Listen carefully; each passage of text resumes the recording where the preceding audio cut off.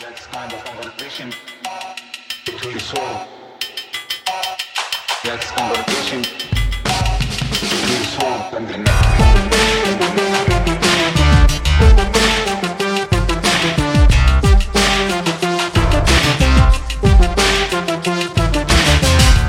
Merry Christmas, Prestige heads. This is a wonderful Christmas day in 2021, coming at the end of just a wonderful year, a wonderful couple of years. So happy holidays to one and all.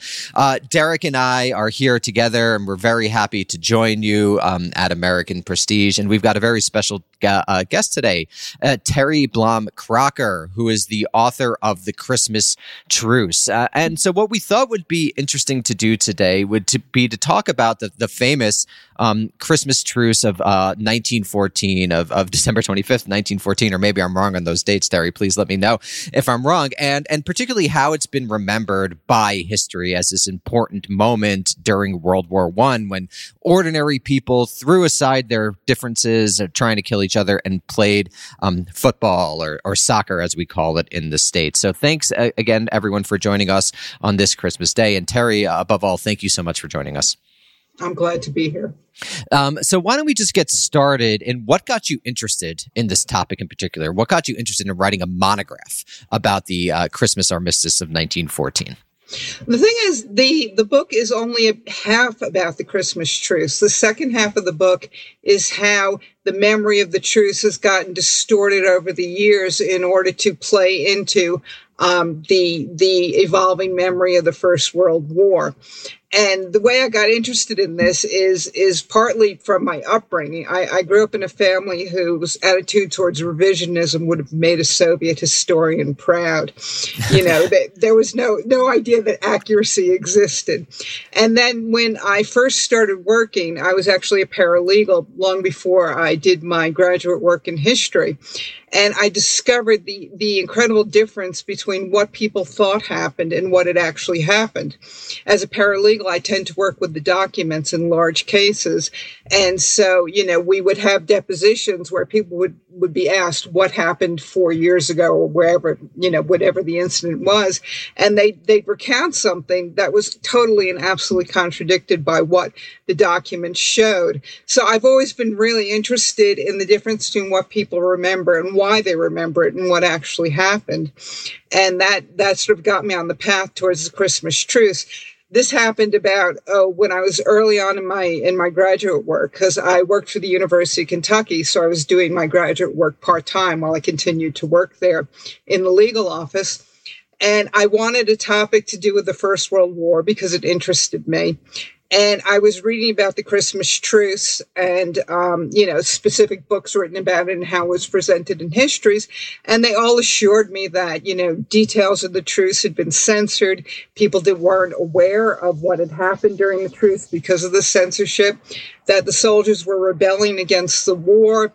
You know, that the higher ups, you know, were hysterical about this and had prosecuted the soldiers for rebelling against the war. And I thought, well, that's really interesting, you know, that something could be so completely dismissed when it happened to so many people, because between the German and the British sides, about 100,000 people, soldiers, participated in the truce. So I decided that what I would do was go and look at the newspapers that were published around the time and see if any of the reporters writing about the war had hinted about the truce. They couldn't publish it, but maybe they dropped hints about how quiet it was during Christmas, things like that, and just to see if reporting changed afterwards, picking up something really subtle. So I went and looked at the newspapers. I called them back on microfilm from that time, and it turned out I didn't have to look for anything subtle at all. There were these great big headlines, Christmas truce, and, you know, at the front. So as far as the British papers were concerned, it had not been censored at all. And after that, I got very curious as to what all these historians believed about the truce, whether any of it was true. And the more I looked into it, the more I discovered it wasn't, you know, that the soldiers wrote openly home about participating in the truce. Their letters were not censored at all. The newspapers published the accounts of the truce that the soldiers had written. There were no punishments related to the truce that I could locate, and I read everything very extensively. So I was just interested in the fact that there was this huge body of contemporaneous work that contradicted everything historians said, and yet the historians went on repeating all these falsehoods. So that's how I got interested in the truce. The first half of my book is about what actually happened during the truce, because I thought it was time somebody knew. And the second half is tracing how it had been written about in the 100 years since it happened. I wrote the book in about 2013 or so, in the 100 years since it had happened. So, to see how this story that everybody now firmly believes in had evolved. Well, that leaves us in a very natural place to start. What the hell happened? What happened on Christmas 1914? What was the state of the war? How did it come to be that you have a mass 100,000 man contingent basically call, from what I understand, was a spontaneous truce, but maybe you could disabuse me of those notions. So what actually happened? Well, the thing is, everybody talks about the Christmas truce as if it was a monolithic event. It wasn't. There were lots and lots of tiny little truces that were arranged on a purely local basis between one group of soldiers and the group on the other side. So there were only about half of the people in this. It was only a 20-mile section of the front where the British faced the Germans, and there are good reasons for that. I'll explain later. Where the British troops faced the Germans, that the truces happened. And only about half the people along that 20-mile front participated in the truces. So, in fact, you could be out fraternizing with the enemy and, still be hearing gunfire from the regiment that was fighting next door. So the other thing that's important to remember is that the truces themselves were not all that similar. There were some that involved what we now think of as the full-out Christmas truce, that, was the drinks and the fraternization and maybe even, kicking a ball about, although those tended to be over-exaggerated too. There were some truces where everybody just shouted across the other side saying, yeah, let's not fight today, and everybody sat in their own trenches and didn't fight. And there were truces that were just purely for the purpose of burying soldiers who had fallen the previous week in a battle that had happened along those lines. So when people talk about the truce, they think that everybody put down their guns at about noon on Christmas Day, walked across, fraternized with the other side, and then came back. But in fact, that wasn't necessarily the pattern. Some truces started on Christmas Eve because the Germans started singing carols and the British joined in. Some truces only happened for about a half an hour while they went out and picked up the bodies for burial. Some truces took all day, and some truces lasted as long as 2 or 3 weeks. There was one war diary I read in particular where, so on the 11th of January, they were still throwing their hands in the air and say, well, I guess we're going to go fighting again at some point, but who knows?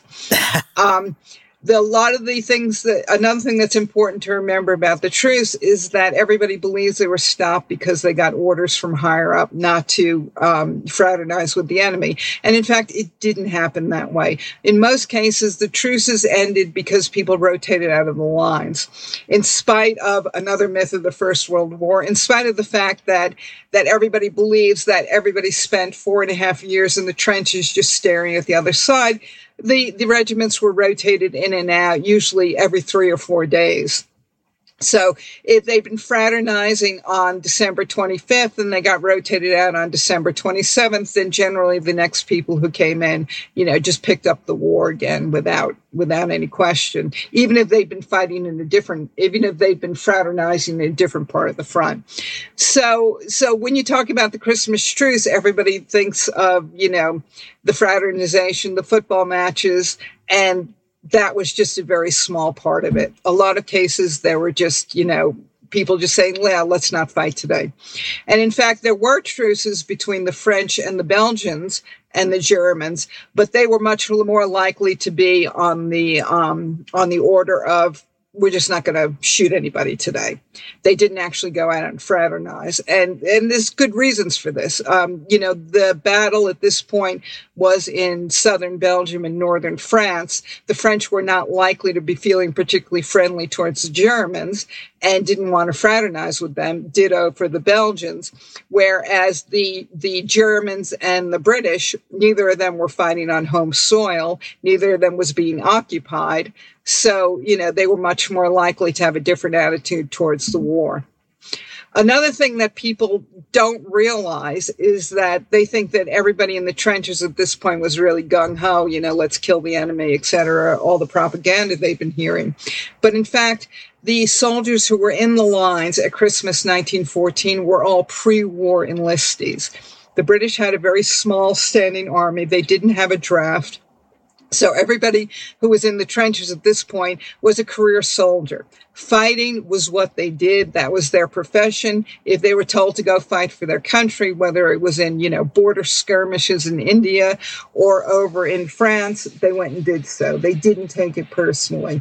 The German army was a much larger army because they had a draft. But again, everybody who was there was a pre-war enlistee or draftee. National service was what they expected to do. Everybody did it. And, Germany was in a war, so they were up there fighting. Professional soldiers have a very, very different attitude towards war than people who rush off to enlist because, they think their country's in danger. War is their business. Fighting is what they do. They were there fighting. It also gives them a different attitude towards the enemy. They tend to see the enemy as more the government of the other side rather than the actual soldiers that they're fighting. So that's another reason why the Christmas truce happened in the first winter of the war, but not in subsequent winters, because then there was much more bad feeling and there were many more soldiers up there taking it personally because they had evolved specifically to go and fight the Germans. Terri, one of the things that I maybe we could talk about in terms of kind of busting the myth about the Christmas truce. I wonder, there is this feeling that everybody just decided on December 24th, hey, it's Christmas, it's time to stop fighting. But as you said, these were local agreements. They weren't kind of large scale agreements, and they varied quite a bit in terms of the level of truce, if you will, or the level of fraternization that was involved. One of the things that I've seen hints of or suggestions of is that this was a phenomenon that had been going on already, again, at these kind of small unit levels for some time before Christmas 1914. I wonder if you could talk a little bit about that and maybe about, how this sort of seems like an aspect of people kind of adjusting to the nature of trench warfare more than a specific, like, hey, it's Christmas, let's all be friends for a couple of days. Well, the fact that it was Christmas helped. People are just plain homesick. They want to be home with their families. They don't want to be, in a cold, muddy trench shooting somebody. So the Christmas part did help, but also truces are common throughout warfare. They go back to the Greek and Roman wars. There were truces during the Napoleonic Wars. There were truces during America's Civil War. For the most part, truces after a battle are just purely about going out, picking up the bodies on the field while you're not being fired upon by the other side, and taking them back. So the other thing that is important to remember about the First World War is trench warfare was very debilitating. It wasn't the first time there had been trench warfare. There was some during the Civil War, some during the Russo-Japanese War, but it was the first time it had been this extensive and on such a large scale. And people just get tired. They get bored. They're sitting in the trench for 4 days. If there's not a major battle on, they're just staring at the other side. They're cold, they're wet, they're hungry. They're not comfortable. And so, any excuse to break up the monotony is important. There's also this attitude that developed during the First World War. Somebody wrote a book about it, Tony Ashworth, called The Live and Let Live System, which was all about making trench warfare more bearable. So the idea was, you fired when you were supposed to fire. And if people were, rushing around above the trenches, you were going to snipe at them. But if you were to fire upon the group that was bringing up the other side's breakfast, then they were going to fire on the group that was bringing up your breakfast. And that way, nobody was going to have any breakfast. And that wasn't going to make life any better for anyone. So one of the things that they kind of worked out, not verbally, just, by custom, in the trenches in the First World War was this idea that we're not going to fire during certain times on routine things like, meal parties or things like that, because we don't want to have our dinner interrupted either. And so that's something that the Christmas truce can maybe be seen as part of that. But also there were just the normal truces to collect bodies. I ran across one in one of the war diaries I read that happened in October. There was a party of British soldiers out picking up bodies. They ran into a party of German soldiers out picking up bodies. They chatted for 10 minutes. They may have shared a cigarette or two. They picked up their bodies and they went on their way. And this was, not a secret. It was recorded openly in the war diaries. And the war diaries, which are the day-to-day records of what the troops did, went up to headquarters. So if they were terrified about being punished for it, you think they wouldn't put it in the war diary, but they did. And all the Christmas truces were also recorded in the war diaries. So it's obvious that headquarters was perfectly aware of it and didn't court-martial anybody for it. Can we talk a little bit about how people communicated over trenches? Because ultimately, this is a project of communication. So you talked a little bit about, there were sort of informal customs. You don't shoot the people bringing you breakfast. But beyond that, it's at least in popular memory, you put your head above the trench, you might be sniped or you might be shot. So what were the actual mechanisms of communication that allowed these, various truces to get going? Well, there were snipers standing all the time. So, but that didn't stop the two sides communicating.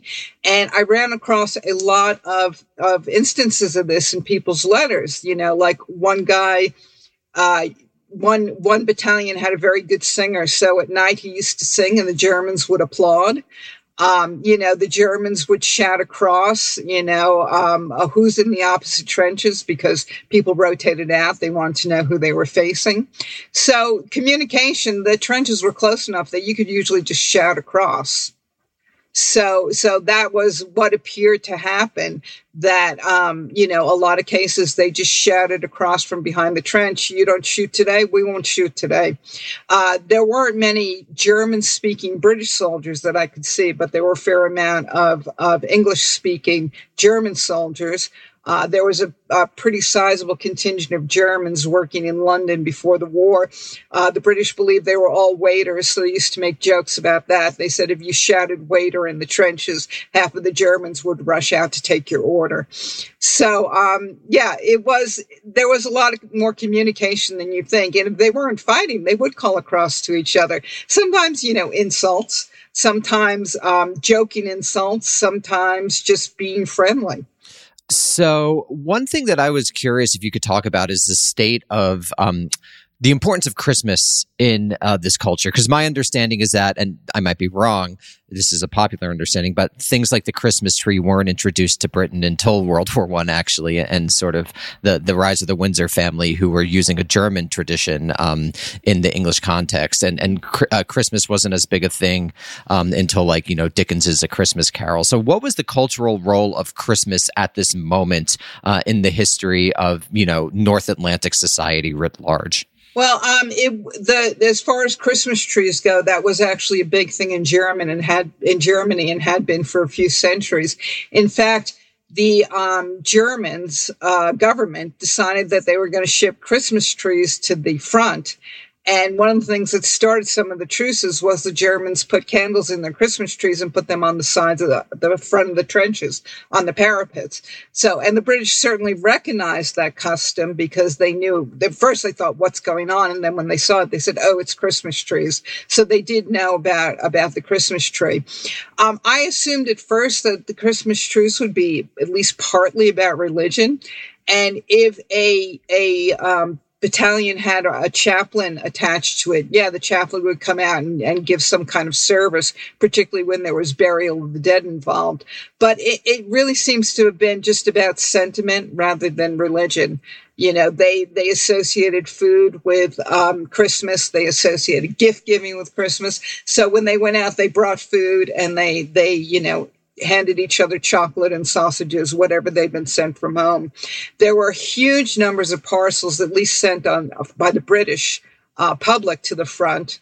if you see advertisements in all the British papers at the time, things that you could buy that could be easily sent to the front. People baked cakes, to send them to the front. This was all really normal. In fact, the Princess Mary, sent a box containing either cigarettes or tobacco to every soldier at the front. The assumption was they all smoked or used, pipe tobacco. And I actually found one of those boxes online and purchased it just to have a little bit of the Christmas truce. It looked far too nice to have gone through it, so I expect somebody just saved it and sent it home immediately.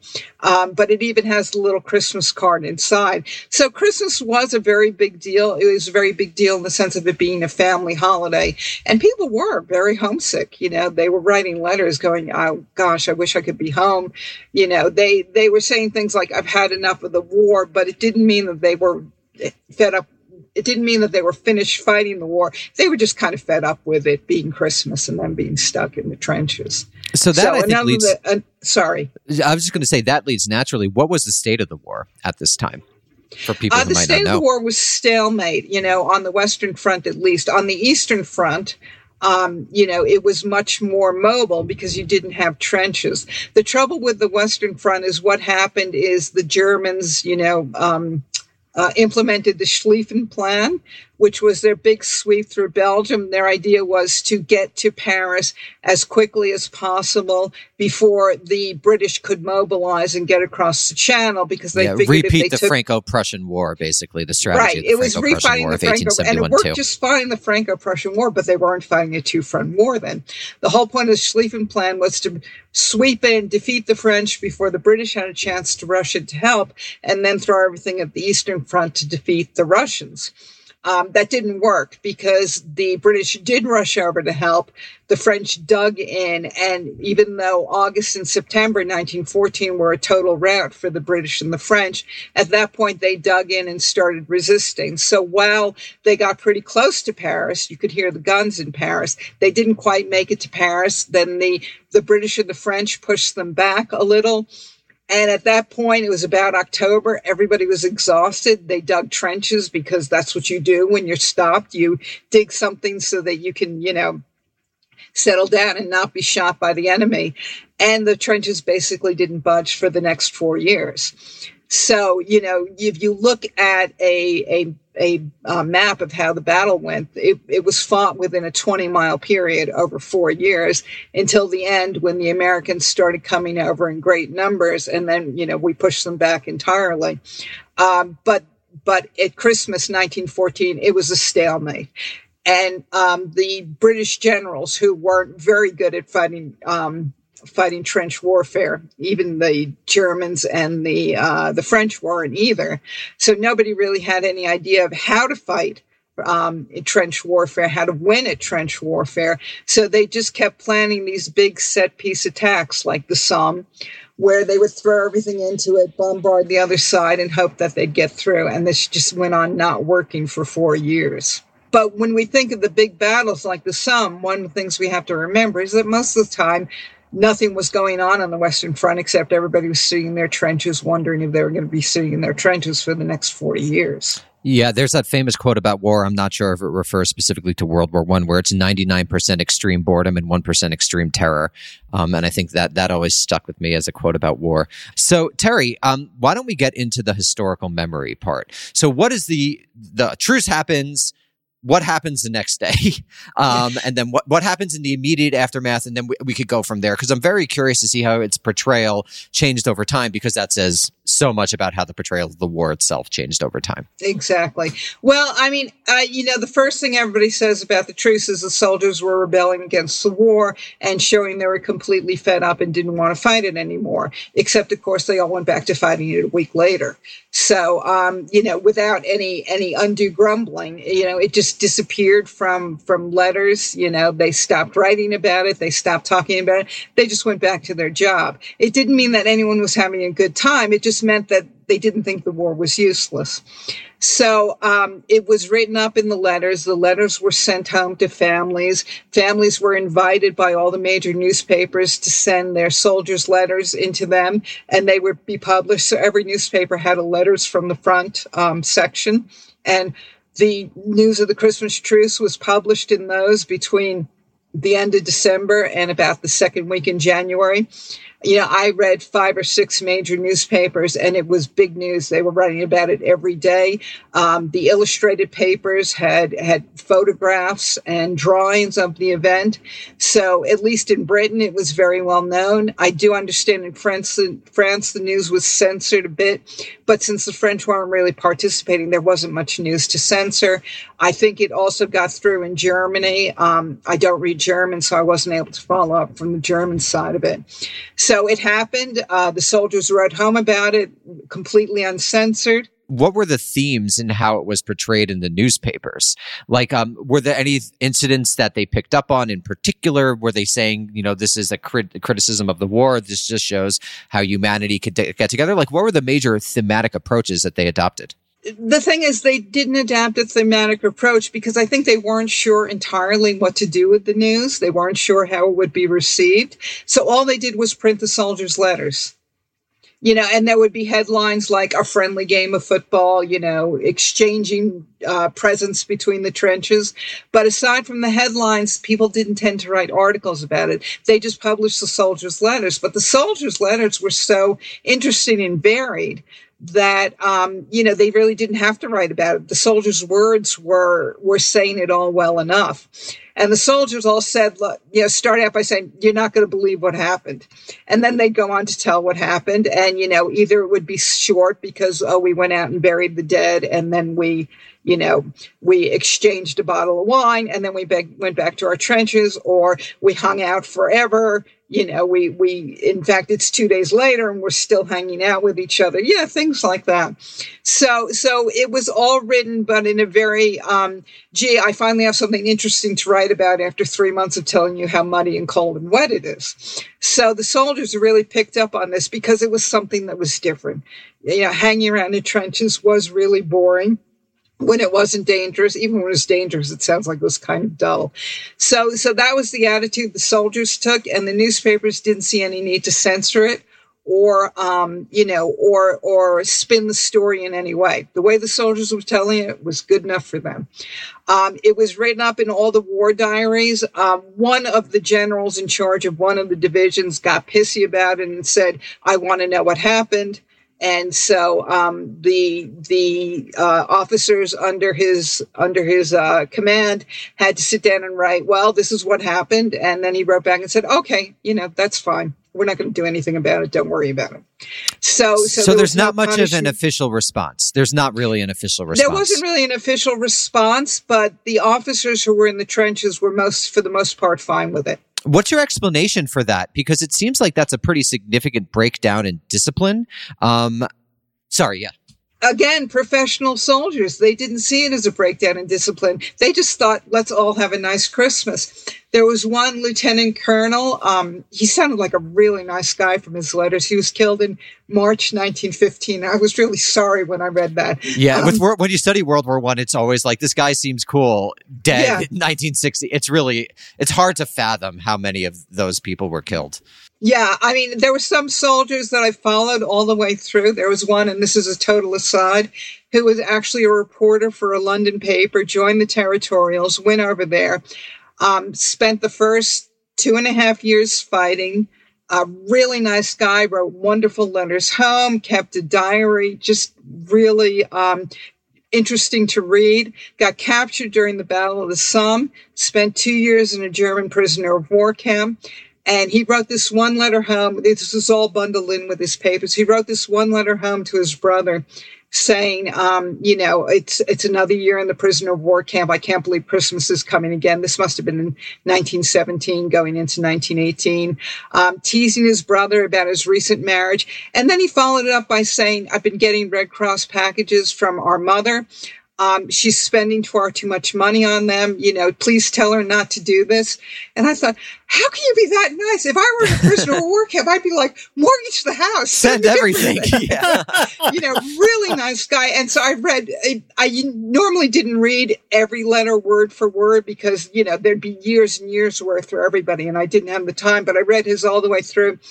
2 months after the war, 2 months after he got repatriated, he drowned in a swimming accident. I was just, I actually burst into tears in the Imperial War Museum reading room. And of course, they all looked at me thinking, who's this American?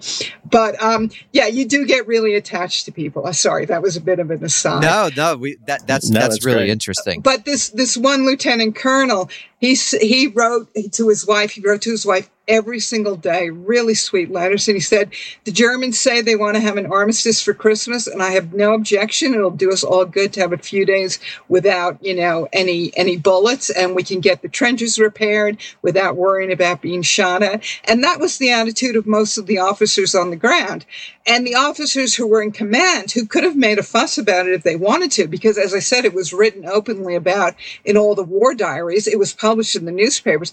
Everybody knew what was going on. Their attitude was like, so, and that was it. Maybe if it had happened a few years later when you had officers. That's my question. Why weren't there more of them? Because that's the counterfactual, right? Why didn't this become a thing in World War I where every year you had a week or two around Christmas? There were soldiers who every year would write home, because I checked everybody's letters around Christmas every year, who would say, gee, I wish we could have another truce. But there were also soldiers who say, yeah, it happened once. It's never going to happen again because they've killed too many of us. We're just too pissed off. Interesting. So the war hatred had grown up over the years. That you begin to hate these people. The troops in the front line, they were more and more joined by regiments who had been formed, by people who had enlisted at the beginning of the war when they were hearing all the pro-German hate in the propaganda in the newspapers. So it was really a first year of the war thing. I didn't see any chance that it could be repeated. There was a lot of fraternization and truces on the Eastern Front in 1917 or so, but that was just the Russian soldiers saying, we're not fighting anymore. We're fed up with the war. So that was to do with the revolution and the political events there, not to do with, the inherently friendly nature of the Russians. So actually, could I just talk about that for a second? So what's the reason that it happened on the Western Front and not the Eastern Front? There's a question of trenches and fluidity, but was there a sense of more cultural similarity between the Germans and the British? Maybe perhaps sharing of royal lines. They're both Germanic languages, as opposed to the Russians. Or what do you think? Why do you think that happened specifically on the Western Front? Well, your point is very correct. The British, in fact, when we think Germans, and mostly we think Nazis. But in the First World War, German reunification was a relatively recent thing. So the British tend to blame the war on the Prussians. And they were like, Prussian we're opposite militarism. The Saxons, we're opposite the, I've just forgotten the word for them. The Bavarians. We're opposite the Saxons and the Bavarians, so we don't care. In fact, they told us, don't go down that way because they're Prussians, they'll shoot you. So the war was very much blamed on the Prussians, and a lot was made of the similar traditions like the Christmas trees and Christmas presents, between the two cultures. And that you saw in the British letters a lot of, they're not like the Prussians. These are nice guys. So we'll go and hang out with them. So that was another thing that is very foreign to us today. We wouldn't think to blame World War I on a segment of Germany rather than on all of Germany. On Prussian militarism. And that becomes a big thing, I think, in American propaganda during World War II, how Prussia is really dangerous for all of these things. But why don't we turn to the memory of it? So the war ends in 1918 at the 11th hour of the 11th day of the 11th month, very famously. And so how is the truce initially portrayed, if it's portrayed at all? And then when does it start becoming part of the mythos of World War I? Well, it's not talked about in the post-war period as much as you'd expect. I mean, it's been 4.5 years of war, And in 1918, nobody's really dwelling on a few days in 1914 that didn't matter. People just thought it didn't matter. It was entertainment for the troops. It was a snow day. That's how I like to describe it to people. It's like that day you wake up when you're 9 years old and school's been canceled, except in this case, there's bullets as well. Of course, we have that in school now too. So that's how they looked at it. So whenever anybody was writing a history of the war, during or immediately after the war, like the Times published a weekly magazine that you could keep and put together that kept you up with everything that was going on with the war. And so the Christmas truce was mentioned in those. It was mentioned in post-war histories. I read histories from the early 20s, from the late 20s, and it always got a quick, yeah, that was fun, and then they went back to fighting. And that's all the mentions you'd get of it. And, it would turn up every once in a while. Somebody would write a novel and the Christmas truce would be part of it. There was a guy who gave a speech in 1930 in the House of Commons, where he talked about the Christmas truce, and he was a socialist, he was a pacifist, and his attitude was we should have all stopped fighting that day. Well, there were people who 4.5 years later said that, that we never should have fought at all. There was a lot of pacifism in Britain in the 20s and the 30s because of, the problems there after the war and the fact that the war took so much out of the British and, really weakened them dramatically. So, it wasn't surprising that it was a big debate over, whether people who had been conscientious objectors during the war should advance in the civil service, even though they'd stayed home while other people went to fight. And he brought up the Christmas truce during that. But his attitude was, the pacifists were heroes and nobody argued with him. Everybody just said, well, I don't necessarily agree, or I do agree, depending on which side you were on. But it wasn't a big scandalous thing. And that went on for the 20s and the 30s. People had all different points of view on the war. Certainly in Britain, there were some people that turned them into devout pacifists. There were some people who said the war was perfectly justified. In fact, as Nazism loomed, as you got towards the late 30s, there were a lot of people who said, if we had fought them all the way, if we'd taken the war all the way to Berlin, the Germans would have understood that they'd been defeated, and Adolf Hitler would not have been able to push the German army wasn't defeated, we were stabbed in the back by the government point of view. So there were people who thought they hadn't been hard enough on the Germans. There were people who believed that the Treaty of Versailles was the reason that Nazis came to power. There were people who said, nonsense. And I'm one of them. I mean, if you look at any treaty at that time, they're always very punitive. The Treaty of Versailles was no more punitive than the treaty that ended the Franco-Prussian War. And the French didn't use that as an excuse to, go beat up the Germans 20 years later. So there was this multiplicity of attitudes in Britain, particularly during the 20s and the 30s. In Germany, it wasn't remembered at all because they lost, and they're not going to remember a day that they fraternized with the enemy. That's certainly and especially not going to with the Dolchstoß legend, the Jewish stab in the back, the Bolshevik stab in the back. That is, you can't start talking about Christian ritual. I think that's an element as well there. Yeah. Exactly. The other thing nobody knows about the Christmas truce, or very few people know about the Christmas truce, is Adolf Hitler was actually in the trenches for it, and he refused to go out and fraternize. He said it was absolutely disgraceful. Really? So, Hitler wrote about the... Either he wrote about it or he said that to somebody. I can't remember exactly. I didn't tend to make a fuss over it in my book because, it didn't seem particularly relevant, Adolf Hitler's attitude towards the truce. But, that may be apocryphal. I've read it in a number of places, but just because you read it in a number of places doesn't mean it's true. Anyway, so that takes us up to the Second World War. And obviously we know what happened in the Second World War. The Germans are seriously the bad guys now, and pacifism is swept away with very good reason because, turning the other cheek isn't going to get you anywhere against, the Nazis. So, and then you hear very little about the war in Britain, about the First World War in Britain during the 50s, late 40s and 50s. It's all about the Second World War. The books written are about the Second World War, lots of histories about it, lots of stories about heroism. And, the war was so big, it was hard for everyone to encompass. we're sitting here talking about what happened in Europe. My husband's father landed in Singapore 2 days before it fell to Japan. So his entire war was 3.5 years in a Japanese prisoner of war camp. It's very hard to understand something that big.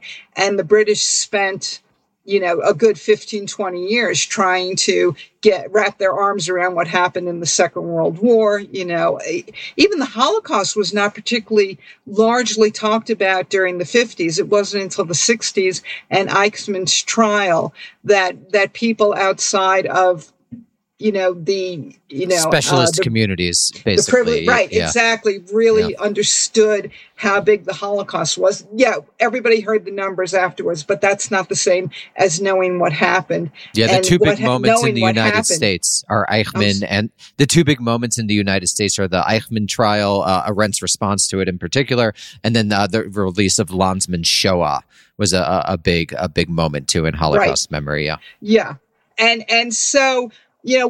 It took that long for everyone to understand what happened, what was going on in Russia. Russia lost 27 million people in the war. To understand what had happened in France, to understand that it wasn't necessarily about good guys and bad guys. There were collaborators on the good guys' side. There were people resisting on the bad guys' side. There's a lot still in Britain that isn't talked about that much about, there were people in the upper echelon of the British government, including the former Prince of Wales who abdicated the throne, who would have been happy to collaborate with Hitler. In fact, he tried to. The British spent a long time coming to grips with everything that happened in the Second World War, the nuance, the complexity. How they managed to lose their empire. And that was also a big deal, obviously, in the 50s. And then with the 50th anniversary of the First World War, the BBC did a big, 50-part series on it. It was, aired over weeks and weeks. Everybody watched it. Everybody talked about it. Everybody suddenly started talking to the soldiers who'd been involved because they were all still around to talk about it. But it's a very different attitude towards the war because now you're looking at it in light of the Second World War. So as a standalone war, as the war to end all wars, people said, maybe we shouldn't have fought it. There's debate. Some people think we shouldn't. Some people think we should. But as soon as you drag the Second World War into it, and the attitude that the BBC took in that series and that the line that everybody's pretty much taken since, which is, if not for the First World War, the Second World War wouldn't have happened. The Second World War happened because, we were mean to Germany in the Treaty of Versailles, and I don't understand why, they're taking this attitude, because Nazism is cancer. There's no way that anything that we did could have justified that. But it was all about blaming the First World War for causing the Second World War, which is crazy, and dissipating the blame for the First World War. So suddenly, in my mind, and a lot of historian mind, Germany started the war. Germany started the war. They egged Austria-Hungary on to attack Serbia. They wrote them a blank check. They pushed to get everybody involved. If they hadn't invaded through Belgium, it's unlikely that the British would have come in. All these things, and yet now suddenly everybody's responsible for the war. And there are a lot of books on the subject. Sleepwalkers is a famous one. This idea that Europe just kind of drifted towards war without really understanding why. No, they went to war because Germany started getting aggressive towards everybody. Germany had definitely territorial ambitions, and they involved subjugating France and turning Europe into one big common market that Germany ran. So as soon as you started taking away the blame for who started the war and putting the blame on the people who won it, through the Treaty of Versailles and all that, suddenly the First World War is this completely unjustified thing. Whereas to a lot of the soldiers who fought in it, and I had one soldier who fought in both the First and the Second World War, he said, there wasn't any difference. We did both because of German aggression. The Germans were just nastier the second time around, more horrible, but that was the reason for both wars. And but that's not how the popular media saw it. That's not how it was portrayed in popular culture. And so suddenly the Christmas truce, which was, gee, wasn't that sweet when people heard about it before, suddenly it became Exhibit A in the anti-war narrative. Look, the soldiers didn't want to fight. So that's my question. Does this relate to the New Left? Because in 1968, this is this big New Left moment, a critique of the Vietnam War. So if this is when memory of the Christmas truce comes around, I can't imagine that it's not related to Vietnam and what's going on in terms of American imperialism, things like that. It absolutely was. And in fact, I used to teach, when I taught at the university, a course called War, Film, and Memory that covered war in the 20th century, from the Boer War through the War on Terror. And that was the thing that I had the most trouble getting students to understand. What we think about war now is not what people thought about war in 1914. We are looking at war from a post-Vietnam standpoint. And, and trying to get them to understand that the attitudes we have about war now are not the attitudes the soldiers had about war when they were going into the trenches in 1914, 1915, 1916. And that's something that's really hard to get across, because we are very committed to our post-Vietnam anti-war standpoint. But in Britain, I think it had a lot to do with the Second World War as well.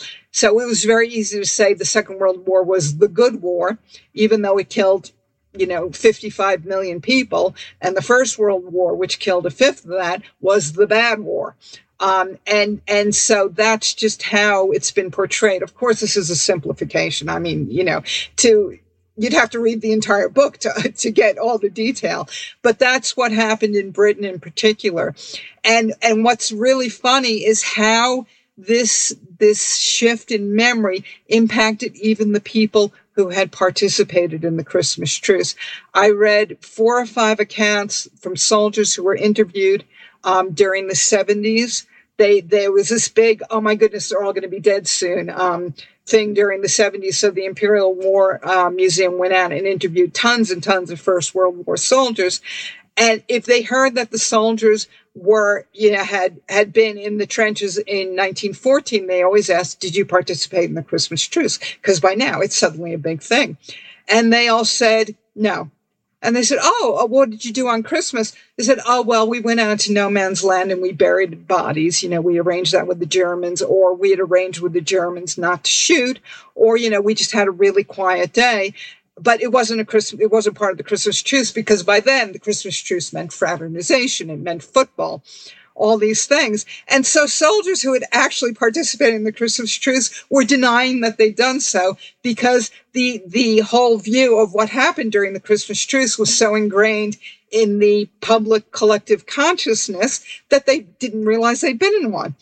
And that struck me as amazing, that you could actually persuade somebody who'd participated in the truce that they hadn't, because they hadn't participated in that truce.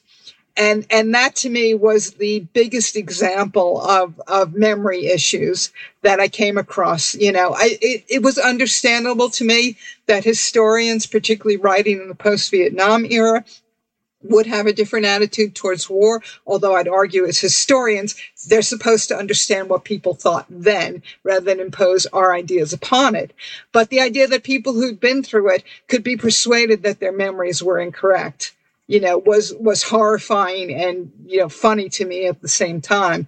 And since then, there has been certainly in the 90s and in this century, revisionist pushback on the idea of the First World War. But the collective understanding of it as the bad, useless, stupid war that nobody knew what they were fighting, still persists. Even though if you read these soldiers' letters, they knew perfectly well why they were fighting. There was none of this, I'm here because, who knows?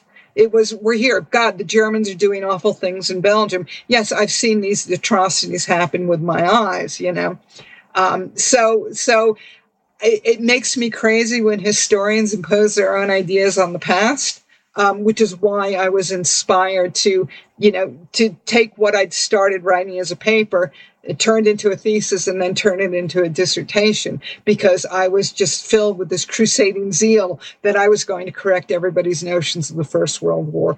P.S. It didn't work out that way. Everybody still believes that about the First World War. But, what can you do, right?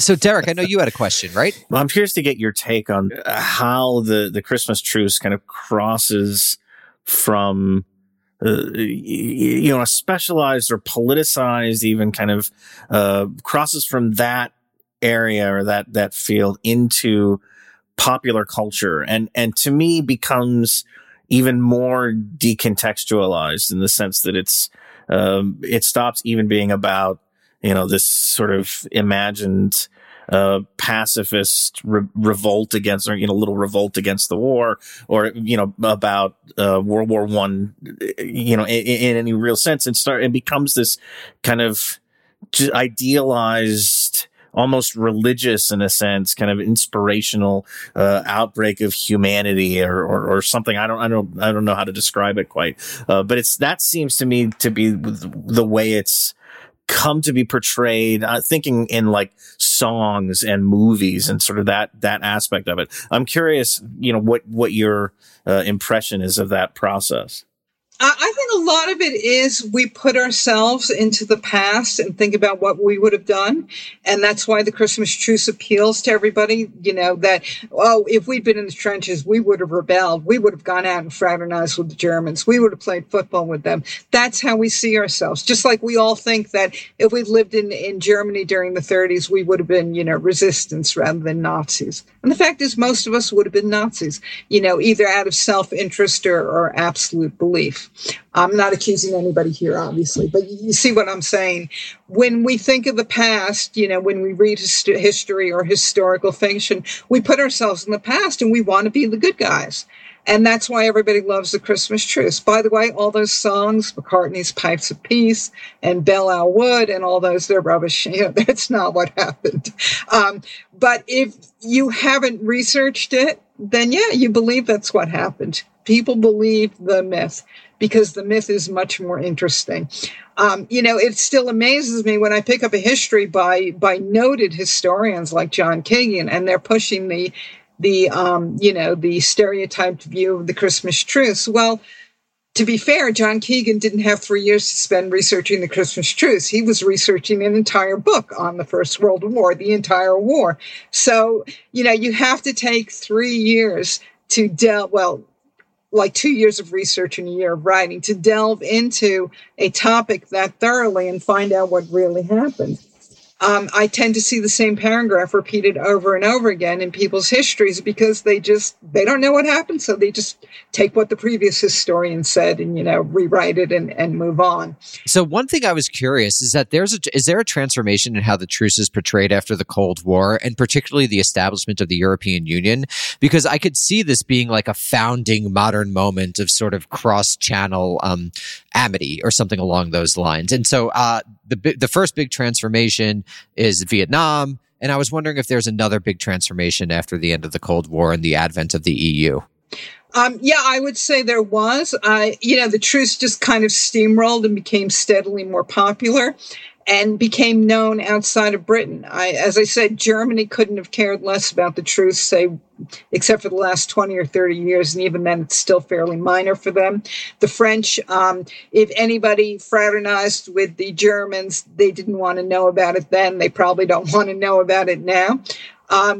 But over the last 20 years, particularly as you got close to the 100-year anniversary of the war and, the European Union and everything, they started having football matches every year. And British school children were, taken over to see the place where it happened on the Western Front and things like that. So, yeah, it's been used to perpetuate the myth that we're all brothers under the skin because, look, we played football on one day, even though we, spent 5 years fighting then and then 6 years fighting in the Second World War. But we played football in one day, except they didn't really. There were only a few football games. Most of the references to football that happened in people's letters were all we played football with the Germans, but I heard that so-and-so had a game with the Germans. And the score is pretty nearly always 3-2 to the British. Don't know where that score comes from, but they're always reporting that the British beat the Germans 3-2 at football. It just didn't happen here. It happened somewhere else, but we don't know where. That's really interesting. That's a nice score. I mean, the British win, but the Germans got a couple of goals. Everybody was happy. Yeah, the thing is, though, we all know that the Germans would have won. They still do. So, my husband's British and a football fan, so I've had to suffer through a lot of World and European Cups. It's a problem. So. But anyway, yeah, I do think that using the Christmas truce as the Brotherhood of Man story, and you really can't find any other stories like that from World War I. So they're pretty much stuck with that one. If they're going to talk about the Brotherhood of Man transcending the hatred of war, Christmas truce is pretty much all you got. So I think this is about a good time to wrap up. But Terri, I was wondering if you had any final thoughts or where you see the Christmas truce from the vantage point of 2021, and if you have any messages or lessons for our listeners on this wonderful Christmas day. My lesson about the Christmas truce is never believe everything you read. I spent 40 years as a paralegal being cynical about everything people said and just saying, yeah, I'll look at the documents and we'll take it from there. And I would just say it's a real example of why critical thinking is so important. What we want to believe, what is nice to believe, what would be really good to believe is not necessarily what's true, which is why I always advise my students to look further. And if somebody's pushing a narrative down your throat, the first thing you want to know is why. And so I don't think that's just true for historians. We live in a world where everybody's trying to spin something. And the thing about the Christmas truce is at the time, nobody tried to spin it because nobody thought it mattered. Everybody just thought it was nice. Like I said, it was a snow day. And so it's kind of interesting to think of a world where people didn't spin everything. They just said, oh, yeah, that was cool. We like reading about it.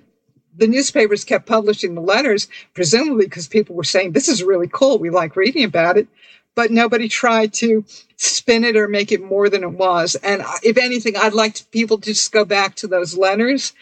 They've been published in a number of places. You can find them online. Somebody collected a whole book of them and just read them and say, this is how the men felt. Because the letters were just really interesting. They were written by humans, not by puppets we want to push around on a board and say, this is what they thought.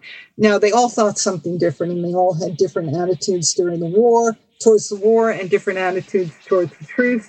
And yet, in spite of the fact that they were fighting these people, they were still able to say, it's Christmas. Let's go out and let's go hang out. And in a world where we can't even speak to our neighbors because of their bumper sticker, it's pretty amazing to think that these guys said, we're fighting because it's our job, but these are people. Let's just go out and be friendly with them. And I think that's another lesson from the truce, that we don't have to hate everybody automatically. Although if you see my Twitter feed, you might think that wasn't too accurate. And that's really a beautiful Christmas message to end on. And of course, when Terri is referring to spin, she is not referring to American prestige. Here, we only give you the straight, unvarnished truth. So Terri, thank you again so much. Merry Christmas, everyone. Happy Christmas. And we will see you all in the new year. Bye. Merry Christmas.